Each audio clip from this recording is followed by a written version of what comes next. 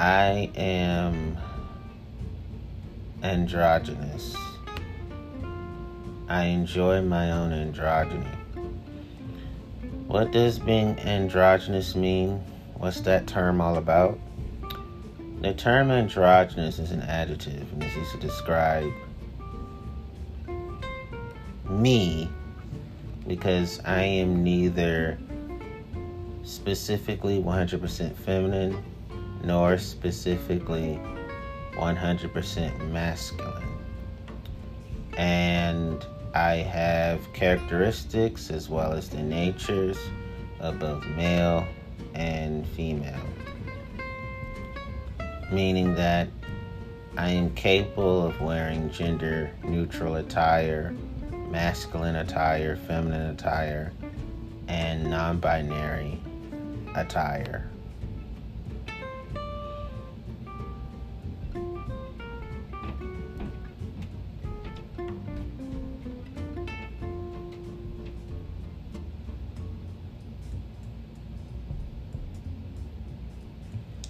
And I have an appearance that is considered ambiguously gendered.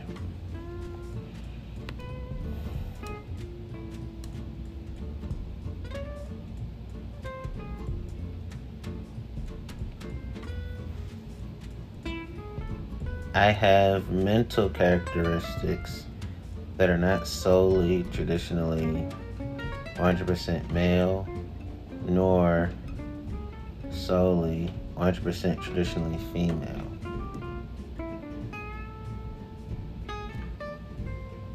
So I have the psychology of an intersex person.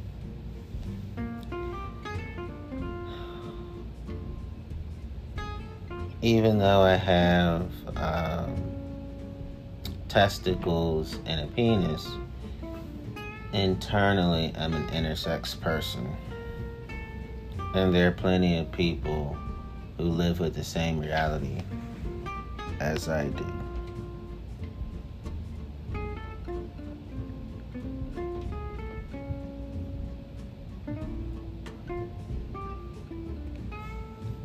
So yes, I am a non-binary person, meaning that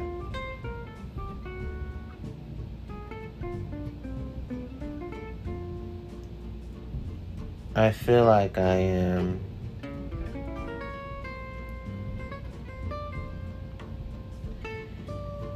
the type of person that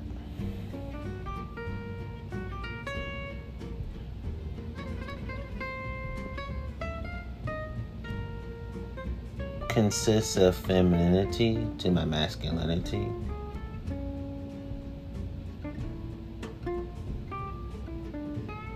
Meaning that I'm not the type of man that society is prepared for because I'm womanly about who and what I am.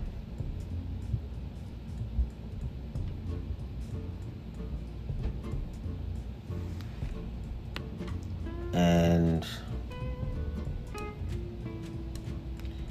I'm the type of person that is capable of wearing unisex clothing.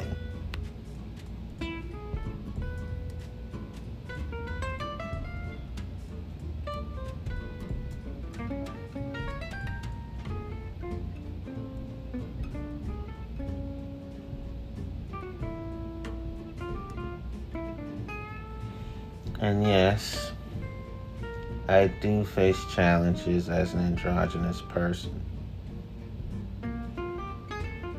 Because even though most people look at me and think, man, the way I behave would cause many people to reconsider.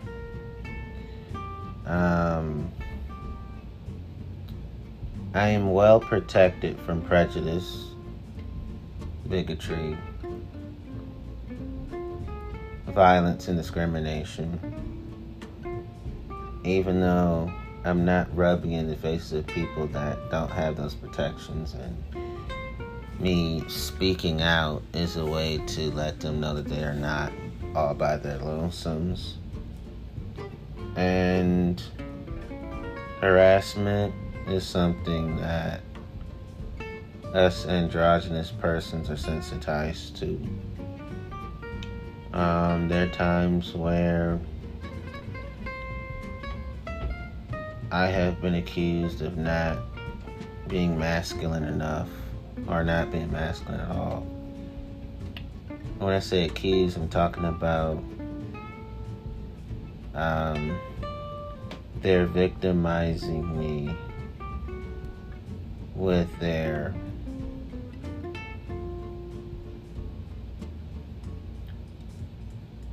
cis heteropatriarchy.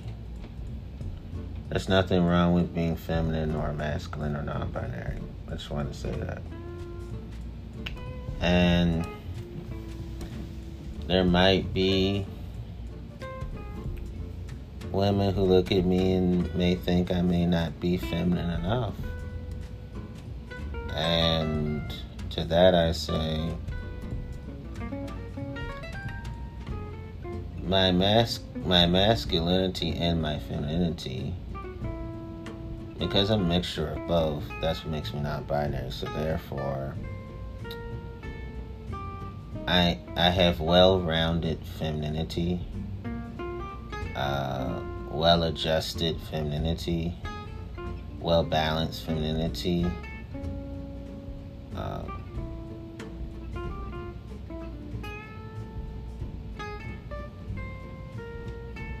and well-unified femininity. I have well-rounded masculinity, well-adjusted masculinity, well-unified masculinity, and well-balanced masculinity. That also means that I have overall a well-rounded non-binariness, a well-unified non-binariness, a well-balanced non-binariness, and a well-adjusted non-binariness. I avoid unnecessary situations. I avoid mean-spirited questions. I avoid hazardous circumstances. I avoid evil-spirited situations. My gender roles, gender norms, and gender expression are not what the mainstream global society says it should be. Because the gender binary has been traumatic for me. The gender binary is marginalizing to me because of the poisonous emotional labor that they hurl at me.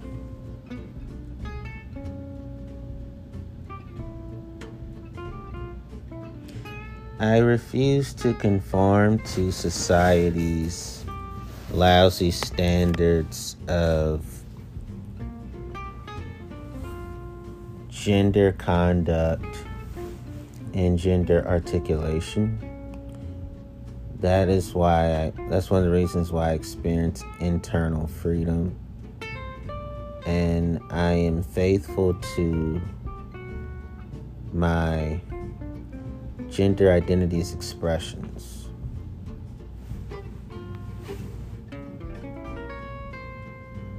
I am not stuck in the permanent binary because I reject society attempting to impose it on me and everyone else.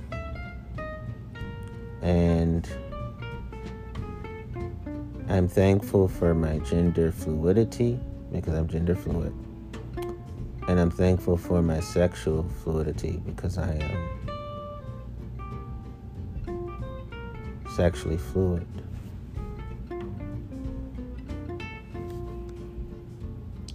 I am nuanced. I'm complex and nuanced when it comes to my gendered identification, and that is something I am quite elated about. So, I am the type of person that loves frequenting pride parades, waving LGBTQI plus flags, including rainbow flags. I love drag queens and drag kings. I love gay villages and gayborhoods.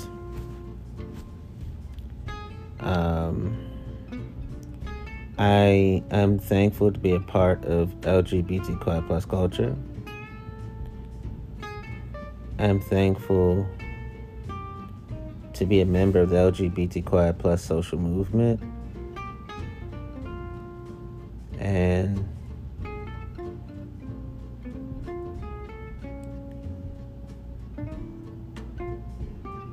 I'm thankful that I'm around other members of the LGBTQI plus community, and I'm thankful that I'm around LGBTQI plus friendly persons.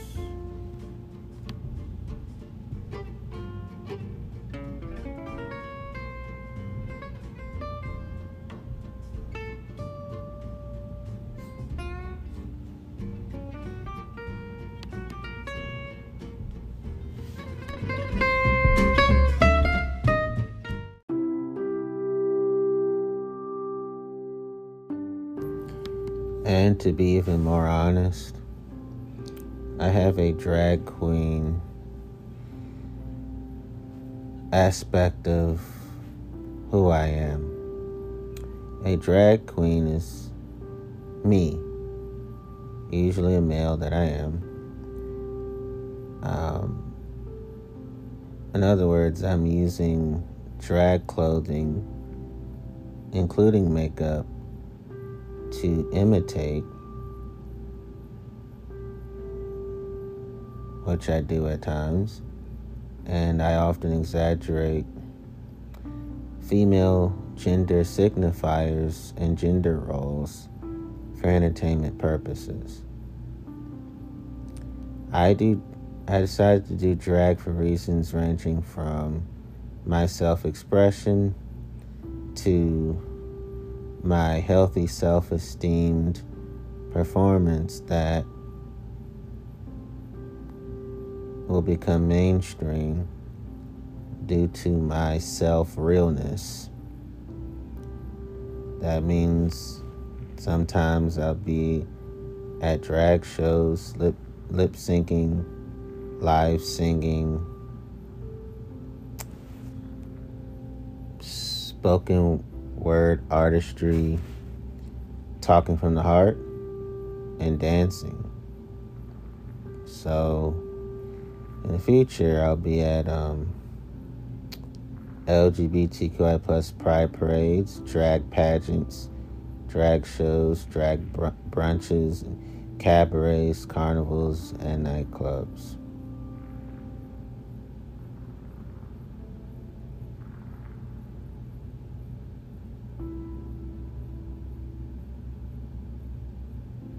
So I'll be doing drag only occasionally with my drag persona,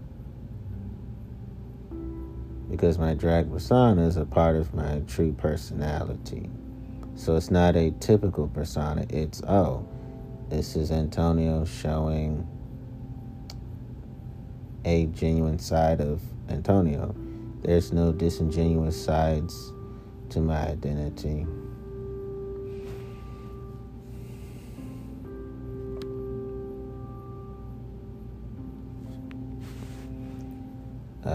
Drag refers to one of my entertainment styles,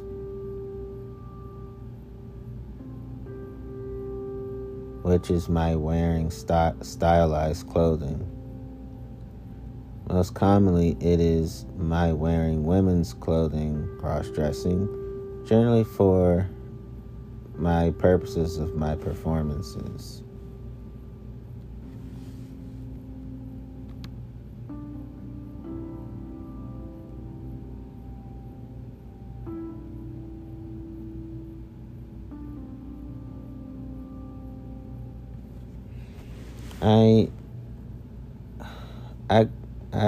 I go by all gender pronouns, so I'm indifferent to which pronoun sees referred to me, as long as you do not refer to me as a non-human being,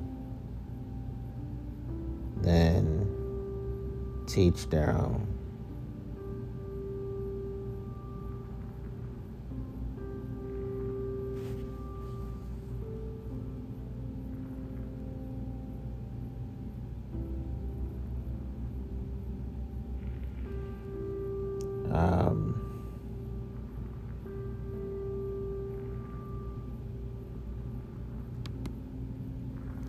Some people might say that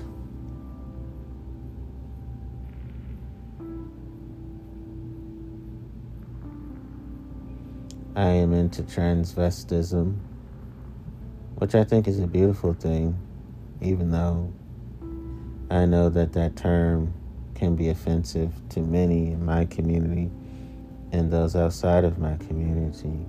When I say outside of my community, I don't mean us versus them. So I adopt the practice of dressing in manners traditionally stereotypically associated with a different gender.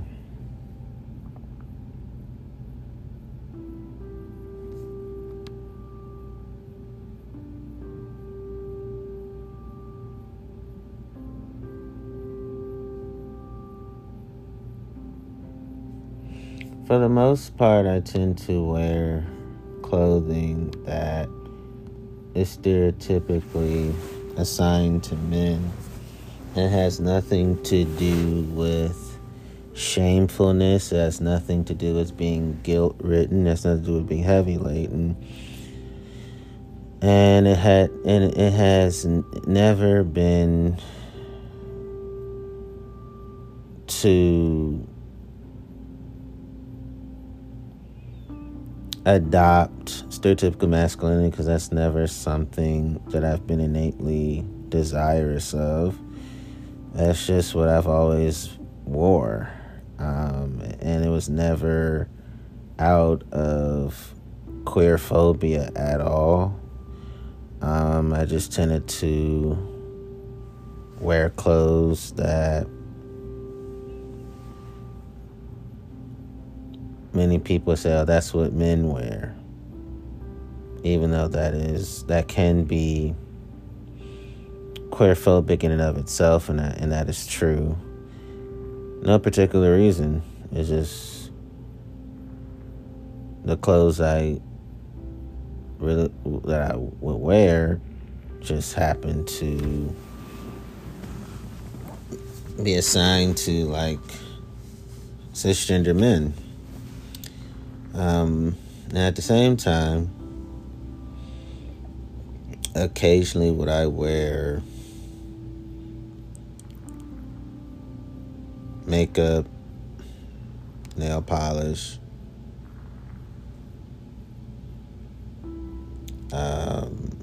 sure, I don't mind doing that. I don't mind doing those things.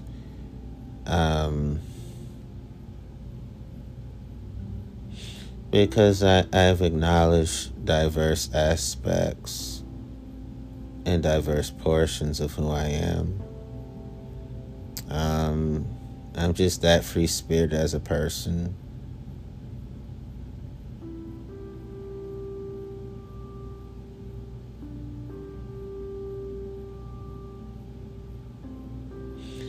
And makeup and nail polish are not just for women.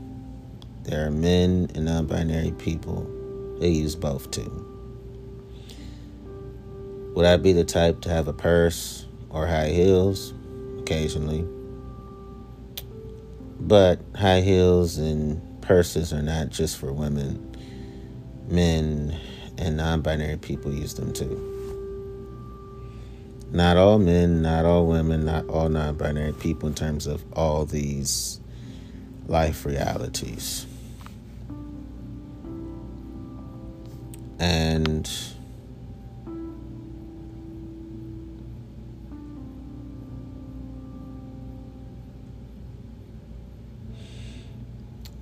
for me, honestly,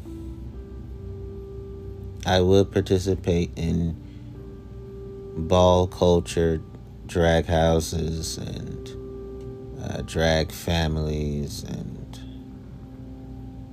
drag balls.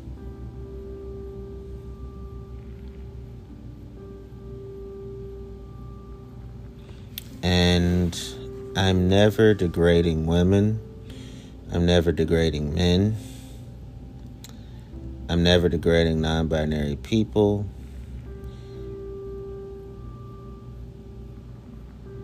It's not gender minstrel when it comes to me. It's not blackface.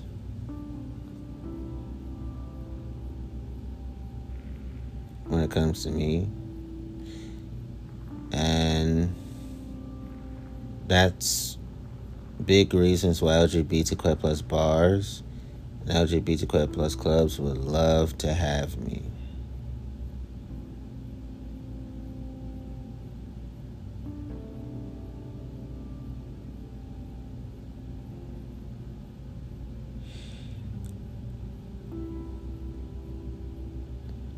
And I do understand that I love the drag queen story hour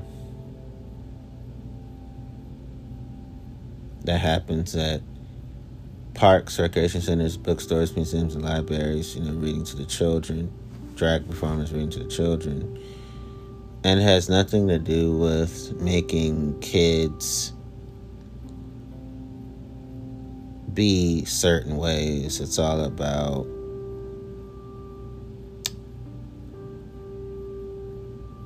the fact that LGBTQ plus people, we're the most sensitive to children because as children, we were the most brutalized. So we hate any kind of indoctrination that is against human rights.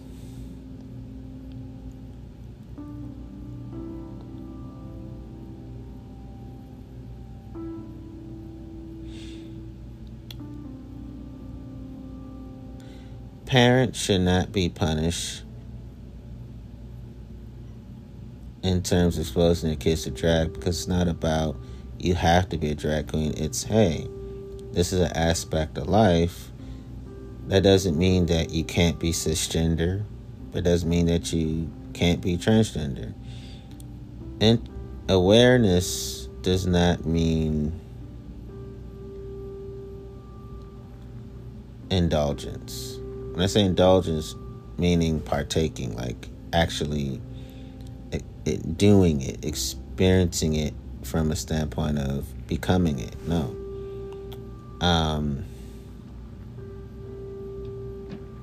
Exposure doesn't mean it's going to be for everybody. Drag queens and drag kings and drag shows and drag performers do provide safe and creative environments for young children, especially LGBTQ plus children, and they're both a source of both healthy education, healthy entertainment. So minors attending drag shows is actually good. Drag has nothing to do with hypersexualization, and drag has nothing to do with perversion. And honestly, hypersexualization is most common in the cisgender heterosexual community, and perversion is the most common in the cisgender heterosexual community. There's a lot of projection and deflection that they do. And of course, most cisgender heterosexual people don't have those negative characteristics.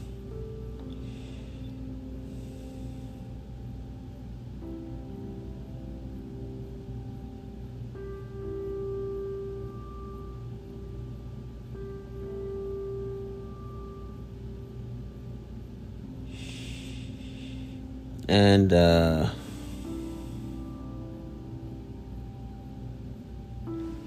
I agree with Marty Gold Cummings when Marty said, anyone who thinks drag is for children is wrong. Drag is expression. And children are such judgment-free beings, they don't really care what you're wearing, just what you're performing. Marty's right.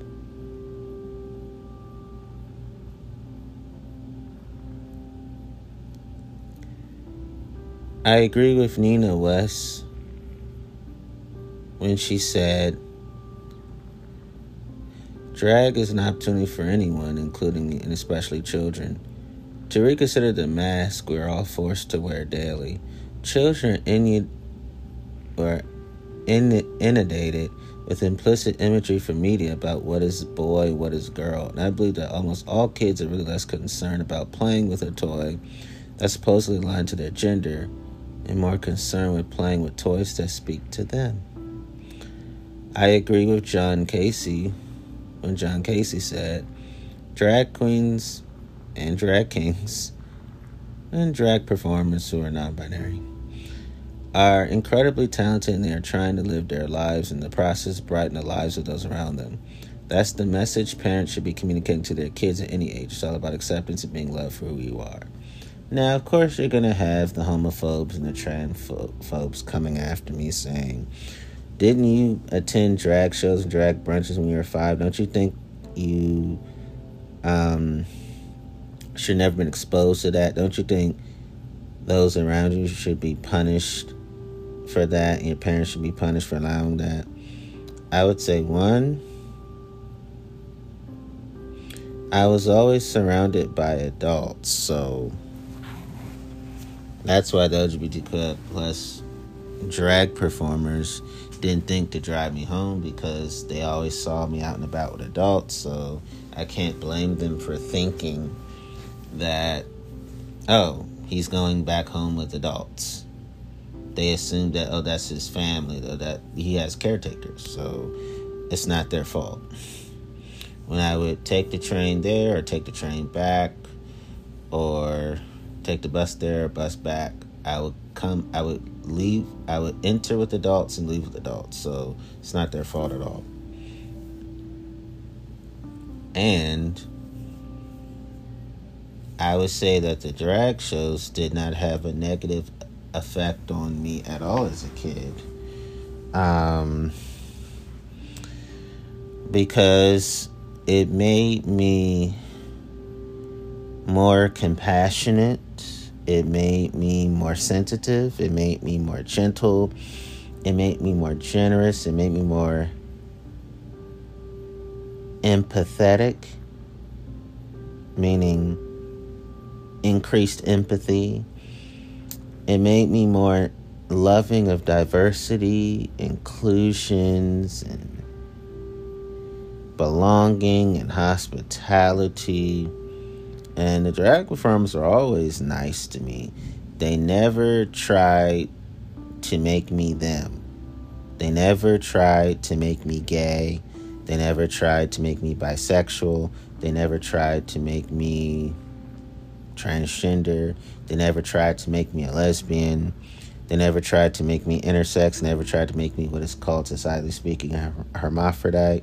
They never tried to make me androgynous. They never tried to make me a person into transvestism. And they never tried to make me queer. They never tried to make me questioning. They never tried to make me two-spirited. In fact, the only conversations that we would have was about healthy self-esteem, being kind to self, and esteeming others well and being kind to others. That's pretty much what we would talk about. And of course, there were times where when they would read to me, I would read to them too, because that's what we did. It's like, can I read to you? And we would take turns reading to each other. We would joke and laugh, eat, chill, and then go home. I remember growing up, and when they would talk about LGBTQ+, it was always age appropriate. Never any adult language, never any adult themes, never any adult content to what they were saying.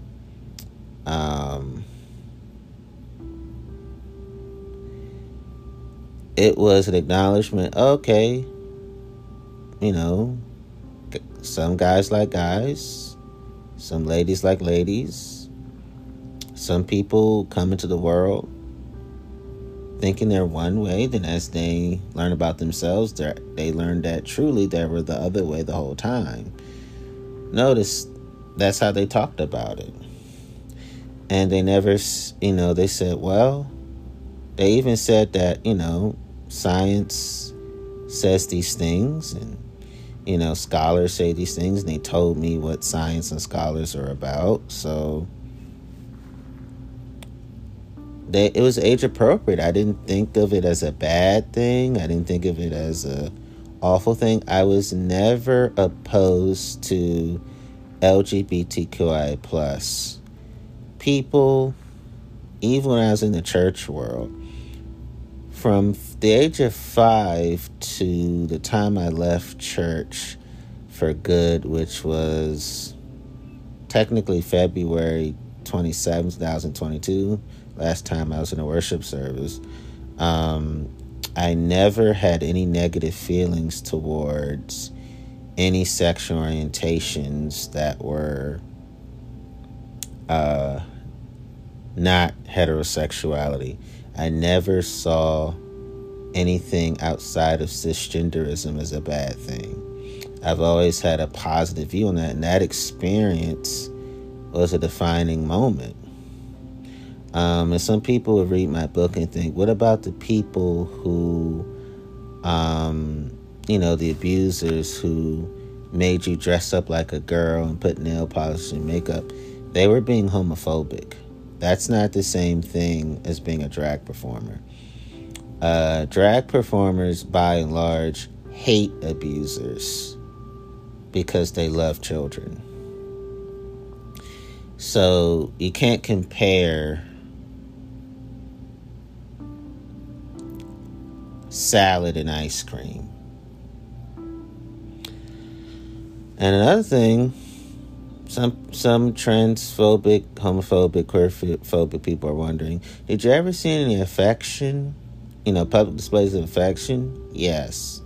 And and they would get alarmed. I'd be like, it wasn't what you thought. Because they were around kids, they did not kiss because they were sensitive to that. They said, well, adults kiss each other, but we don't do that because we shouldn't do everything in front of children. And, they were able to talk about kiss, meaning, couples in love, they really love each other and they kiss, but they said not in front of the kids. And they all had this don't kiss in the mouth clause when it came to the children. So we never saw it. It was me, other kids, and their adults are around. So they were extremely age appropriate. I mean, no profanity, no adult comedy club type jokes were told, no adult subjects were ever mentioned, and religion and politics, they never talked about it. They were like, no, we're going to focus on talking about things that are pretty lighthearted and G-rated. That's how they were. I remember like that often, and that's how they always were. And they were always pleasant, always nice, always had a kind word, smiling, goofy, appropriately speaking, playful, appropriately speaking. Just the just the sweetest people. And so sometimes, how often these drag shows or drag brunches? Well, about a few times a month, I would just take the train and adults would just accompany me. And they made sure I went back home. So, and none of these adults were my caretakers. It's just, adults gravitated toward me. So that's why I could go places and people didn't bat an eye because, Tony was with grown-ups. So they didn't think that I was in actual danger. And then some people would say, what else has made you so embracing the LGBTQ+ community? I want to say this. Organized crime is not the same as LGBTQ+ people, and that myth should be obliterated. Now let me keep going. So, the thing is, I remember experiencing LGBTQ+ people who were undercover, meaning shielding their true identities, in the organized crime world. So there were criminals who kept their LGBTQ+ identity secret. Now, most LGBTQ+ people lack criminal records, meaning they don't commit crimes. Most LGBTQ+ people were law-abiding, decent humans. I'm just talking about the particular world I was in. I know that some queerphobic people would say, didn't you say you were exposed to like gay sex and trans sex and all that stuff? I would say that most gay people, most transgender people don't do adult things around children. Because what happened to me is severely abnormal. And just because they did that in front of me, that doesn't make all gay sex bad. But, I think gay sex is good. I think trans sex is good. It's just that particular world I was in, it wasn't good for me to see that. It wasn't good for me to see the heterosexual sex and the cisgender sex either. That was exposed to me too. The queerphobic people have nothing to say about that. So, yes, I saw those things, but that doesn't make LGBTQ+ bad. Because it's not about their gender identity, sexual orientation, sex characteristics. It's about they were criminals. That's what should be focused on. They were breaking the law.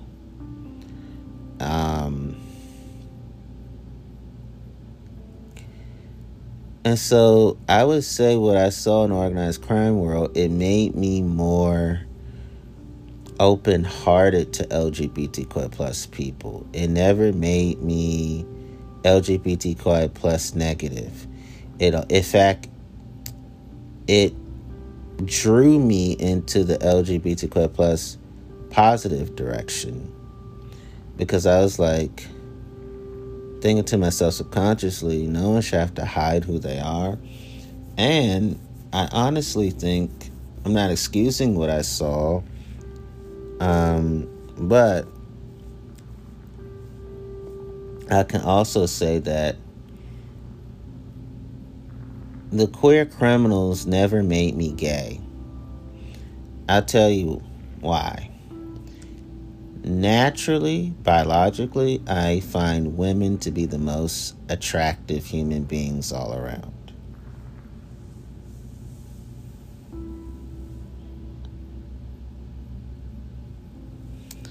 Therefore, the second most attractive people to me are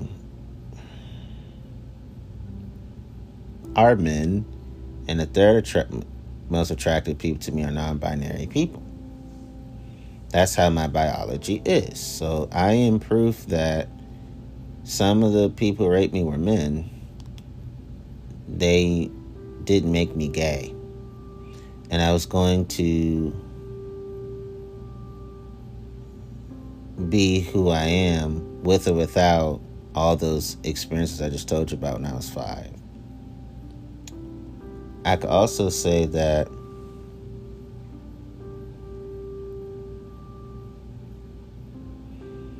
at the drag bunches, I do remember that it was the most yummiest food. It was the yummiest food, the most delicious food I ever had. And no, they did not serve me alcohol. They never served... They didn't even like giving kids soda. They were so health conscious. Like, we would eat the type of meals that parents would prepare for their children, make sure their children eat healthy. That's what they would provide. We would eat vegetarian type food, vegan type food, pescatarian type food, and even gym rat type food. You know, we would eat that healthy, and they were big on making sure we would drink a lot of water. So of course I was constantly running to the bathroom as a result. And my urine was clean because my urine was clear and clean because of them. They wanted to make sure that we mostly drank like cold water. They would have us drink juices here and there, but it was like water. And they would honor everyone's allergies, from what I remember. And I can also tell you that no one ever got food poisoning. No one ever got allergic negative reactions. It was everyone's allergies was discussed without violating privacy nor confidentiality. And because we were open about what our allergies were or not, they made sure, okay, we sat around and we ate, and, you know, mostly water, you know, occasionally milk, but it was just water. So we ate pretty well, and parents were nice to me. I was nice to the parents. And, you know, I remember being in the gay-friendly, trans-friendly parts of DC. And I remember even when I was 5, when I was known as Tony on the Crime World, the LGBTQ plus community loved me. It was cool. There was my homies. I looked at them as my buddies at the time. That's how they saw me. And some people go, I read in that one part of the book where he talked about how they put you in a LGBTQ plus club. I can explain that. I would say I never saw anything adult related in that particular LGBTQ plus club. It was a club, but because I was there, they didn't do anything that they would normally do when a kid is not around. That I can tell you. So, plus there were adults who took me. They just wanted to show me around, and I never saw anything that a kid shouldn't see. I never heard anything that a kid shouldn't hear, you know. So the LGBTQ plus community I was around, they respected children. None were abusers, none were rapists, none were violent, none were criminals. That I can attest.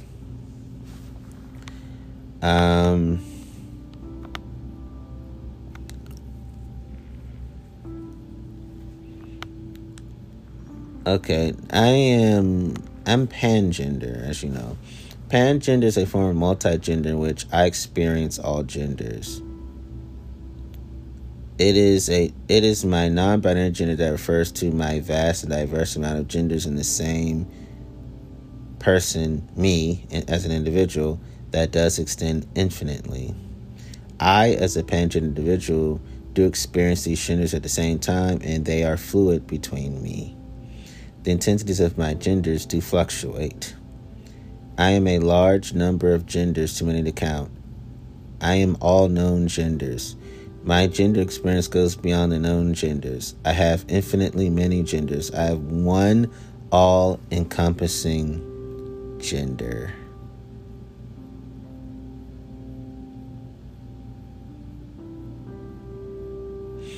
I also use pangender to refer to not caring about how gender / how others view me. The Greek prefix pan refers to everything or all.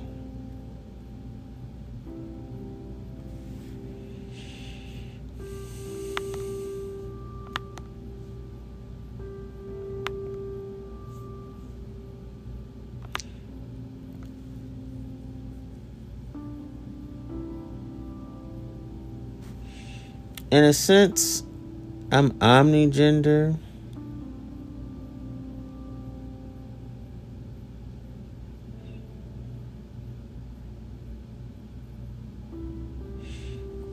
Because I do experience all genders. Sometimes I feel like they're building blocks to one whole gender for me.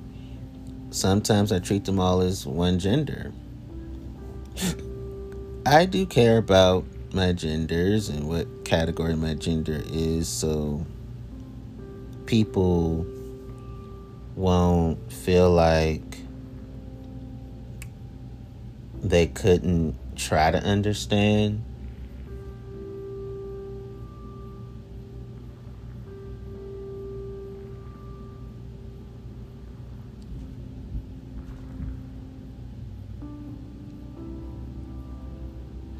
And some people say that I experience almost every gender, but not quite. That wouldn't be me. I'm definitely omnigender and pangender.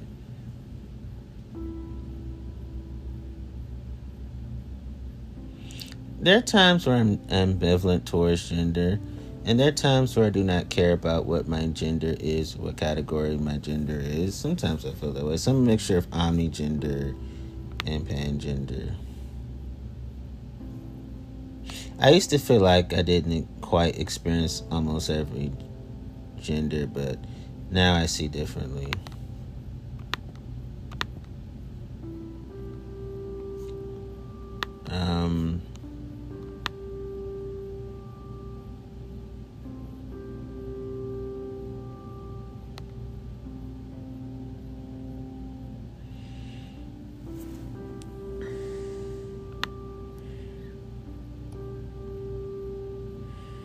And to summarize it, the science is clear and conclusive. Sex is not binary.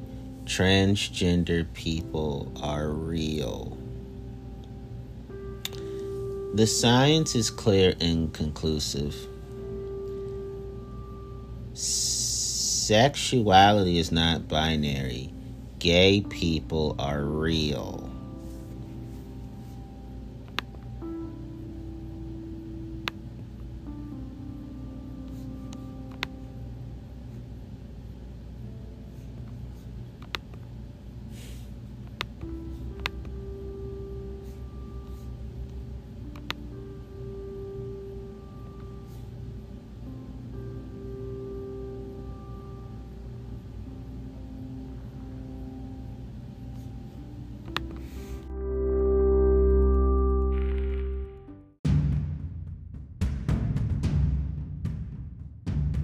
And I must admit that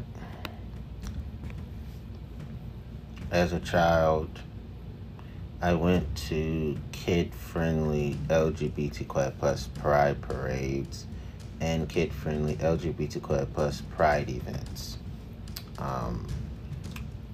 There were the type where it was G-rated language and G-rated behavior occurring. Now, of course, grown folks in the LGBTQI plus community, they were the type that if they did have adult pride parades, adult pride events, meaning just for grown folks, whatever they did in terms of drinking or nightlife or how they really would talk to each other, us kids, we were kept from all that. The only time we were around LGBTQI plus adults, it was for kid-friendly functions. And I went to LGBTQI plus clubs when I was a kid, being 5 years old, but they were friendly to children, meaning G-rated lifestyles were lived out. And of course, grown folks at the LGBTQI plus bars, whatever they did between adults, we never heard anything, we never saw anything. So they were so G-rated, we didn't hear or see anything kids shouldn't hear and see. We didn't smell or taste or touch anything that kids shouldn't smell, taste, or touch. They were that good at being family friendly to us. And I'm happy that I get to go to LGBTQI plus clubs, LGBTQI plus bars, pride events and pride parades. I'm so happy about that. I also want to say that gay sex is good, straight sex is good, trans sex is good, cisgender sex is good. I just wanted to say those things on record because I'm good at discernment, also known as distinctions, also known as differentiations. So that's how life was for me around that time. And I have to be honest about something. I'm attracted to women from Asia. I'm attracted to women from Africa. I'm attracted to women from North America. I'm attracted to women from South America. I'm attracted to women from Antarctica, I'm attracted to women from Europe. I'm attracted to women from Australia. I'm attracted to women from Eurasia. I'm attracted to women from Afro-Eurasia. I'm attracted to women from Central America and America.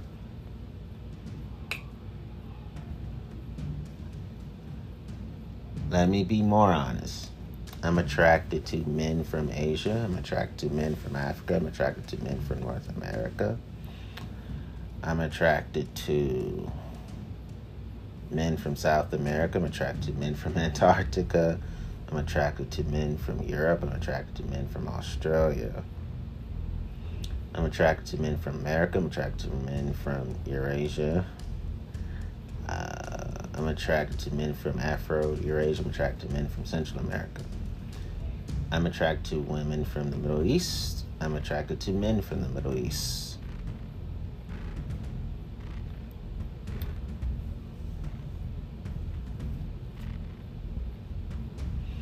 I'm attracted to non-binary adults from Asia. I'm attracted to non-binary adults from Africa. I'm attracted to non-binary adults from North America. I'm attracted to non-binary adults from South America. I'm attracted to non-binary adults from Antarctica. I'm attracted to non-binary adults from Europe. I'm attracted to non-binary adults from Australia. I'm attracted to non-binary adults from America. I'm attracted to non-binary adults from Eurasia. And I'm attracted to non-binary adults from Afro-Eurasia. I'm attracted to non-binary adults from Central America. I'm attracted to non-binary adults from the Middle East. I'm attracted to men, women, and non-binary adults from Spanish-speaking countries.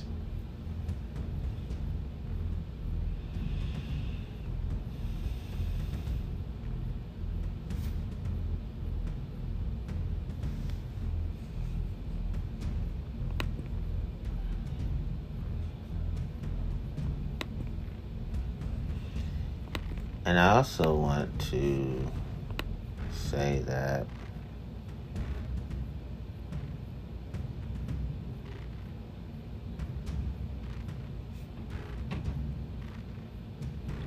I'm attracted to men, women, and non-binary adults from all the islands that are within Africa, Antarctica, Asia, Europe, North America, Oceania, South America, and from all the ancient islands, and just all islands in general.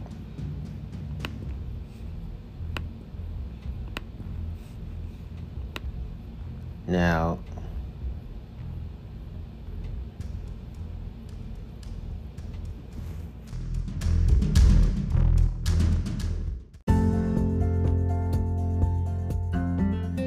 I have to tell something.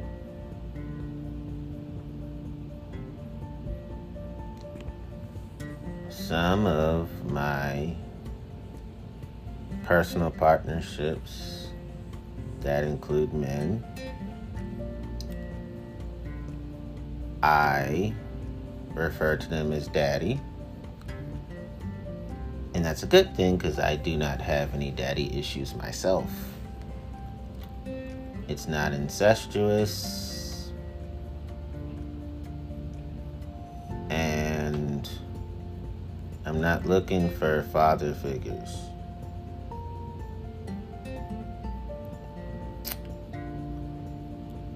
It's all about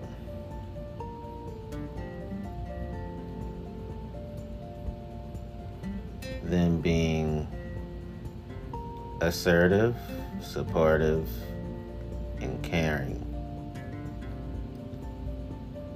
It's about enjoying those relationship qualities.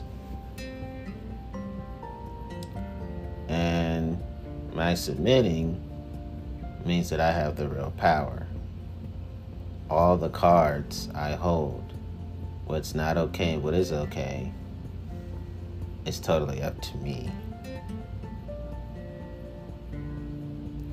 And because they're dominant, their pleasures derive from me explaining my likes and dislikes. Complete trust and total open communication is what we have. That's our base.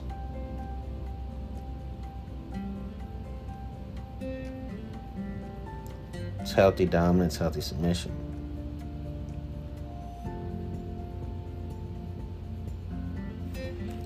And it has nothing to do with trauma-induced histories at all. It's about healthy vulnerability, healthy sacrifice, healthy surrender. It's healthy role-playing, healthy power exchange role-playing. It's a permissive way, safely speaking, for me to be totally open to another person and to love their authority. And it's just another type of non-sexual role-playing, sexual role-play for me, because the boundaries of our safe, consensual, steamy, and loving adult relationship is perfectly fine, perfectly normal, perfectly natural, perfectly healthy. And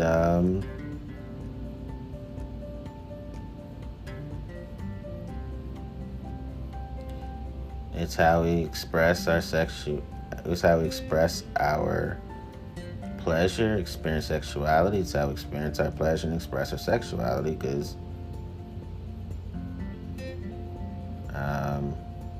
safe spaces, safe graces are the father figures.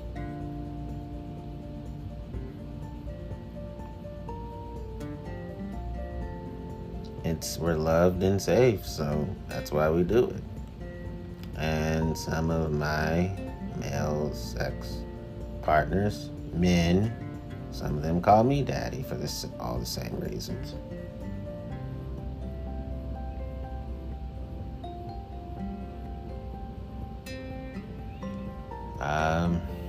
Some of my women sex partners call me daddy for all the same reasons. And some of my women partners I call mama for all the same reasons. My non-binary sex partners,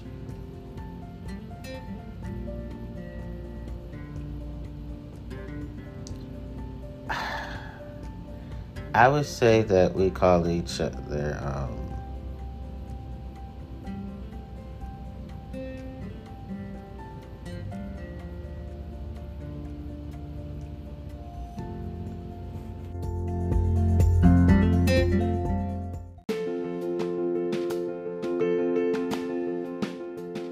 and I call them my parents and my caregivers to respect their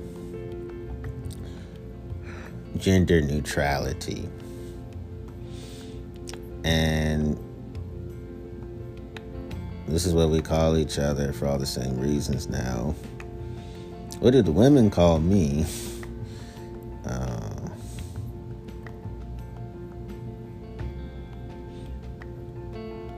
So I already talked about how what the men and I call each other with the non-binary dots. We call each other parents and caregiver.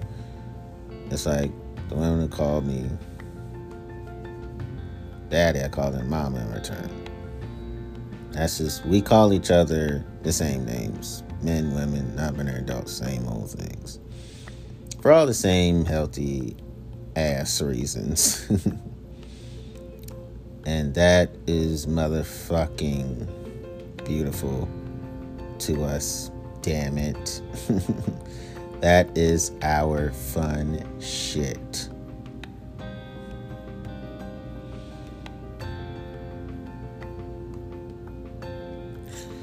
Now, in terms of body types, let's start with women. I prefer women that society calls plus size, full figured. I know those terms can be offensive. Sometimes it's hard to know what to call women who are not the petite enforcement that society says women should be, which I strongly disagree with. In terms of women's skin colors, I prefer dark black skinned pigmentation.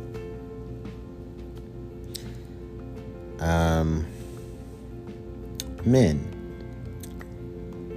in terms of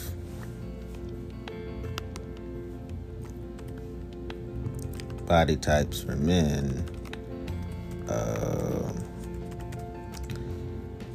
I do prefer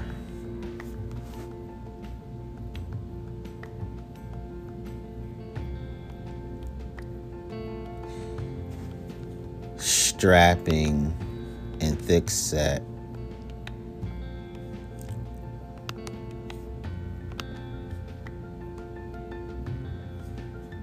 body types. When it comes to men, I prefer dark black skinned pigmentations. Non-binary adults, I prefer them to be a mixture of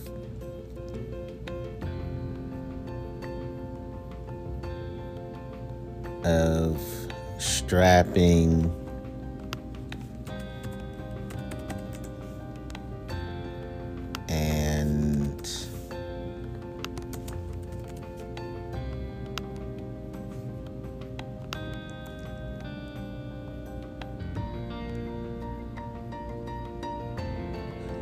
and opulent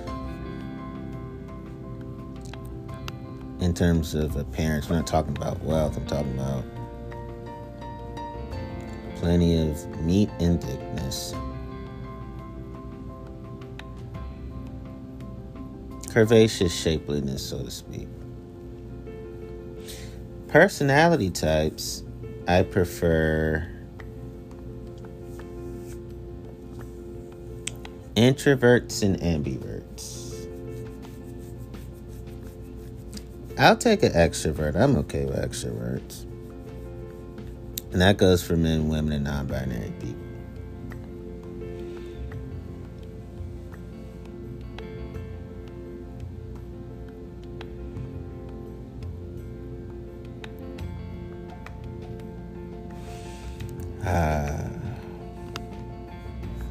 I'm so proud of myself for being real.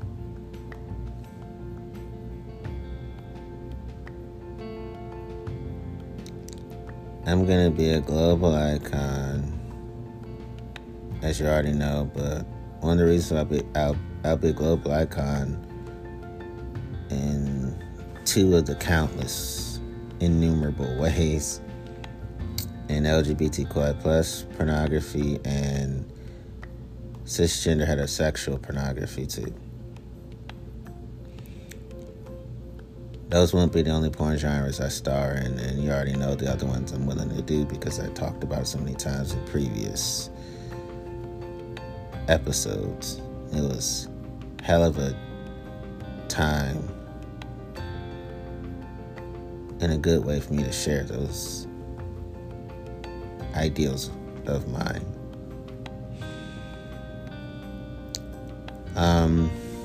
Real quick, when I was in the organized crime world, the reason why I was never publicly outed or talked about in terms of my time spent in the organized crime world is because there was the street version of a gag order, meaning that they were considering to put a hit out on Channel 9, Fox 5 News, and Washington Post if I was ever broadcasted to the DMV world as an organized crime figure. And that originated from the quote-unquote bodyguards, the killers I've been telling you about, and as well as the criminal sympathizers, basically the bodyguards for the bodyguards, and they would bodyguard me together, bodyguard in quotations. So that's why I was never publicly talked about. Also, I was never publicly talked about because there were $1 million contracts on people's lives if they did talk about me publicly in terms of my crime, in terms of the crimes that people had me do, and me had no choice but to do them. And also, people were afraid to privately talk about me because the criminal sympathizers and the killers been understood. You will not breathe again if you're caught privately talking about Antonio, meaning me. So they said Tonio, meaning me. And if people probably talked about, which I think they did, they spoke in very soft, exceedingly soft, gentle whispers. You couldn't talk about a normal conversation out in the open because people would hear, street people would hear, then they would tell the killers and the bodyguards we would get killed. They didn't want that. So there were some people who disobeyed that and got killed by the criminal sympathizers and the killers because they were trying to report me to the news, report to the police, and report me to journalists. They even said if any journalist says anything about Antonio, actually, that was my street name, as you know, they were going to gun them down. Fortunately, that never happened. That world is a vicious world. It's not a world to enter or ever be involved in. It's not the type of world that anybody should ever feel like they have to be a part in.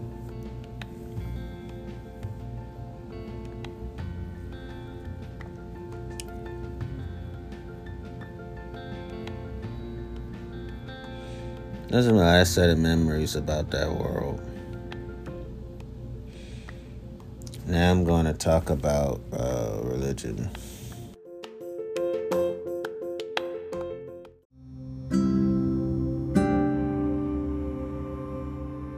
Before I get to religion, by the way, I like men, women, and non-binary adults who are omniverts. Just wanted to add that in there. But here's my last statement about religion. The question is, why did God wait so long to send Jesus? There exists a messy plot hole in Christian theology that presses the point about why God waited so long to execute, quote-unquote, his plan of universal salvation by the blood of Jesus, the one Christians call the Christ. We can almost imagine Jesus waiting in heaven, watching what was going on, and practically begging his Father that it was time for him to go to earth to save humankind. Instead, century after century of chaos and suffering ensued. Then it says, for unknown reasons, God not only allowed the fall, he then allowed the post-fall, flawed earth full of suffering situations to persist for millennia, with generation after generation inheriting the punishment for something that happened before recorded history. We are expected to accept that he had a grand but mysterious plan to give humankind another chance out of the fall from paradise that, for unknown reasons, required, amongst other things, not communicating openly with humans like in the pre-fall days, instead mostly communicating via prophets with a limited audience and allowing other religions to arise, flooding the world to wipe out the majority of Earth's population. Despite omniscience, we're told he regretted making, or whatever non-literalists think this omnicidal story symbolizes. So apparently the sinless God repents. Apparently the perfect God has remorse for what he did and allowed. Taking away humanity's common language to limit cooperation, communication, or whatever non-literalists think this story of imposed division symbolizes. Cultivating a chosen people from the descendants of a guy willing to kill his kid on command rather than just treating all humans and all animals and all rodents equally, or whatever non-literalists think this story about rewarding attempted filicide and treating one ethnicity differently to others symbolizes. Allowing that chosen people to become enslaved for generations, eventually freeing them and helping them conquer a new homeland through genocide, or whatever non-literalists think that symbolizes. Setting rules for the chosen people that allowed slavery and encouraged sexism but banned harmless realities like homosexuality, transgenderism, working on the Sabbath, and wearing mixed fabrics. Why is any of this is necessary for omnipotent being to redeem humankind? What logical reason could there be preventing an all-powerful God from redeeming humankind sooner rather than messing around with this shit stuff, if you will, and waiting until the 1st century CE to make his big-ass move? Christians will say that God had a good reason for delaying Jesus' mission, but skeptics will see this plot hole as a good reason to doubt the existence of Yahweh and Jesus, and it seems impossible to believe that omnipotent divine beings could be this incompetent. Wow. I've had these same ass questions my goddamn self. There's no fucking sensefulness regarding all these things, because it's like the amount of slavery time. Over 400 years, blacks were oppressed. Over 400 years, God didn't send another prophet until Jesus came along. So, in those 400 years between Old Testament and New Testament, people were being raped. People were experiencing domestic violence from their spouses. Children were being abused. There was adult abuse, and Jesus didn't come beforehand, and Jesus didn't come when black people were experiencing legal slavery and legal Jim Crow segregation.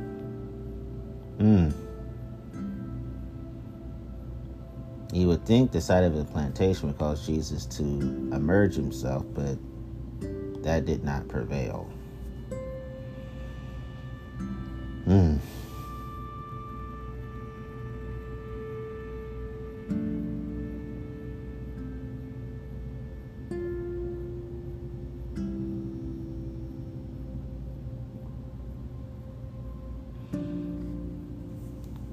Sometimes I wonder, would Jesus have called on the angels to stone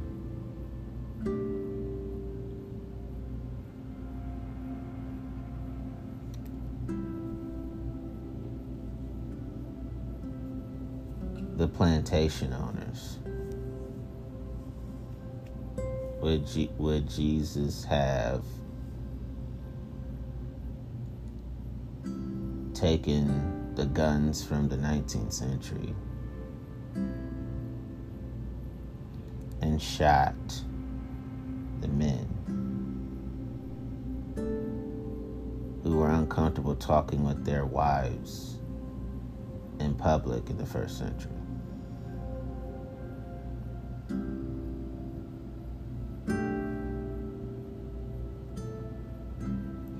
I ask those questions because I wonder how Jesus would behave in each and every century.